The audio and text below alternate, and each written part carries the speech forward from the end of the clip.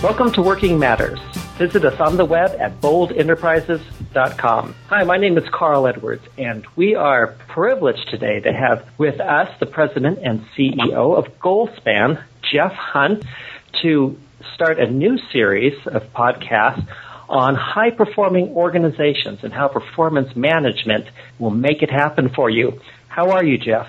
I'm doing great, and I'm honored to be here, Carl. Thanks for inviting me. Oh, you bet. I think what we're going to be talking about over the next 4 weeks is going to be super helpful to managers and leaders who, they have good teams that are excited about what they're about, but, putting the ideas into action and actually having it come out on the ground just feels just slightly out of reach. So I think we're going to get into some good stuff here. I'm looking forward to it, and it's a topic I'm very passionate about, so it should be fun. I know. I might have to keep you under control here, but you go for it. All right. Hey, so I like your words. I like the vocabulary, but tell us a little about what you mean when you use language like high-performing organizations and performance management.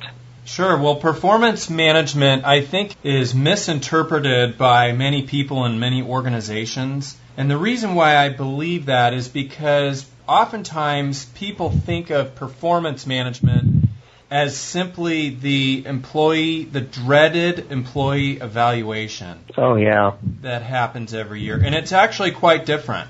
Performance management is much more of a holistic approach on the organization, and it includes 4 key areas: planning, managing, assessing, and rewarding. So I'm hoping that we can have a chance to dive into each one of these as we talk over the next 4 sessions.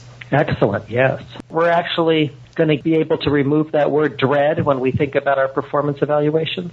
I think we will. If we apply some best practices to our organizations, then the dread goes away, and believe it or not, people actually look forward to this process. Okay, well, I want to hear about that because very few people look forward to it. That certainly is a bold claim, isn't it, Carl?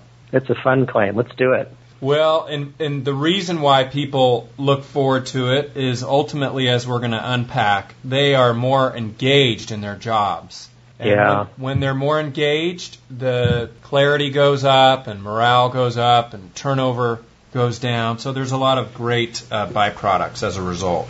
So should we dive in here? I think so, because we need an alternative to trying to get people to engage by cracking the whip. And that's been, unfortunately, the historical old-school approach, which has been so ineffective for so many years. But let's talk about performance management. So if we were to define performance management, I've got a good definition here. It's methods for managing both behavior and results, the 2 critical elements known as performance. So, say that again.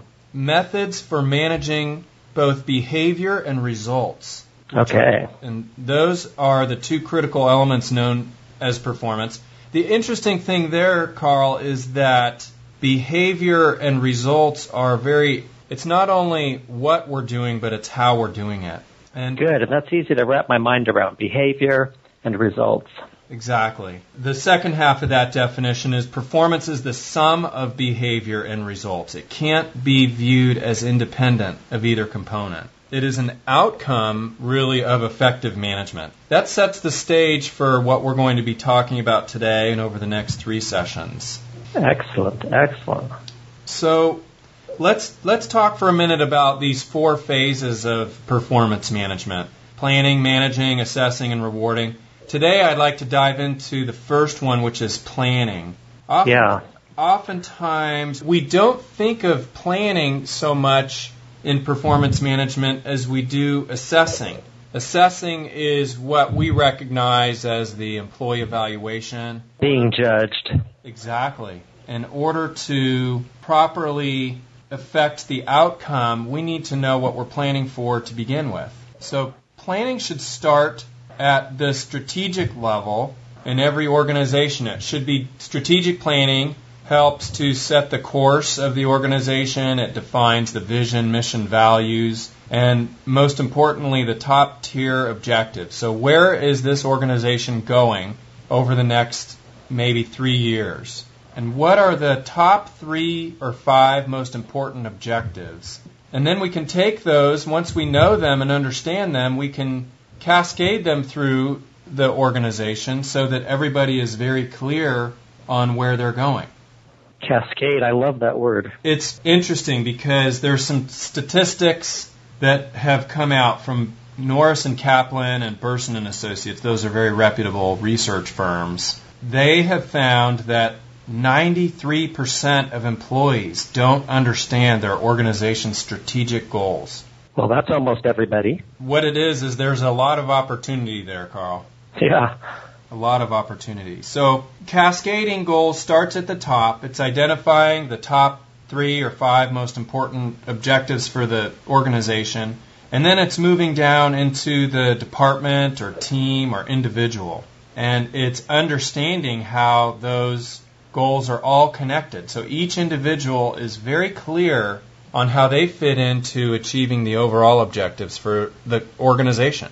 Oh, excellent. That's one of my big things. I work endlessly with people. Is, if people feel and can connect with what they're doing with what the organization is trying to accomplish, it's much more meaningful. You're more motivated to do your part. Exactly. And as we were talking earlier, it's a higher level of engagement, which is what everybody wants, right? That's what we live for. I maintain, people make like they don't want to go to work, but it's because work's so meaningless. When work is meaningful, it's actually a very energizing place to be. Exactly. It can be a wonderful place to be, and it should be because we spend so much time there. Yeah. So this planning is starting at the strategic level, and we're making it concrete with some 3 to 5 objectives, and then we're communicating those down throughout the organization so everyone understands how what they're doing fits into that strategic plan. That's right. And then the next phase of planning is identifying and creating or updating all the position descriptions within your organization. Because if those position descriptions are highly relevant, they provide a great template for employees to understand what they should be working on. And in addition to that, they can be a perfect foundation for creating a customized evaluation template that's very specific to that position. So when the employee is evaluated, they have the answers to the test in advance. Yeah, that makes perfect sense. And, I find so many organizations are working off old organizational charts, and every time there's turnover, they just pull out the old job description and then go out and start interviewing all these highly unique people in terms of this kind of rigid, static job description. And there's none of this kind of thinking about it and how it relates to the strategic plan involved at all. Exactly. And that can be, from a long-term perspective, can really limit an organization's ability to achieve the goals that they set out for. So, yeah, I think it's devastating because then you start beating these new people for not, filling an old, as you described, irrelevant job description, to old expectations instead of, gearing it around getting this new person on board with where you're going as an organization. That's exactly it. The thing that also flows into the job description that's very important to define or plan, if you will, are the competencies for each position. So the competencies, there's 3 types. There's core competency, job-based competency, and leadership level. So core would be the minimum standards for the organization, so a minimum level of interpersonal skills. Perhaps a organization may require a bachelor's degree from everyone they hire or a certain level of experience. Job-based is if we're hiring an accounts payable clerk, we need to make sure that he or she has reasonable math skills. Leadership level would be the level within the organization. So if they're an executive, they need to have strategic thinking skills and a high degree of interpersonal skills and expertise. So those are very helpful to define as well, and they make for a much better hire when you do bring people on board. Excellent. So the position itself is more relevant, and the criteria we're using in terms of these 3 kinds of competencies are going to help us in our interview process. Exactly. Excellent. Okay, so we've got the strategic, we've got looking at our position descriptions, 2 very helpful forms of planning here. This is good stuff. Yeah, so once we've been effective at strategic planning and we've cascaded that down through the organization, we've clearly identified the goals for company, department, team, individual. We've created or updated all of our position descriptions, and we have highly relevant evaluation forms that match those position descriptions. We've defined our competencies for each position. Lastly, it's important to plan around the development needs for each employee and help them create and follow a development plan for growth. So that will help with succession planning and being able to really invest in the greatest asset of the organization, which is its people. So you're going to say that as an employee, my professional development matters to you as a leader also? Absolutely. In fact, it's paramount to the success of the company. Well, you're preaching to the choir here, but that's often a tough sell out there, isn't that? We like our people to be expendable and easily replaceable. And, you're suggesting almost a partnership. I'll help you with your development goals so you can become who you need to become here, and you'll help us meet our strategic objectives. That's right, and unfortunately, it gets accentuated in a tough economy because organizations cut back on things like employee development. If they're investing through these tough times, they will come out much stronger on the other side. Excellent. Well, this is such good stuff. Our time is slipping away from us here. Is there something you can wrap this first week up on planning with? Well, I can. It sounds like a lot of work, what we described. Yeah. It's something that can be achieved over a period of time, and if the proper work is done up front, the organization's going to be much healthier, both financially and from a culture standpoint, than they would otherwise. So I strongly believe in and encourage organizations to take a stab at each one of these elements of planning. Excellent.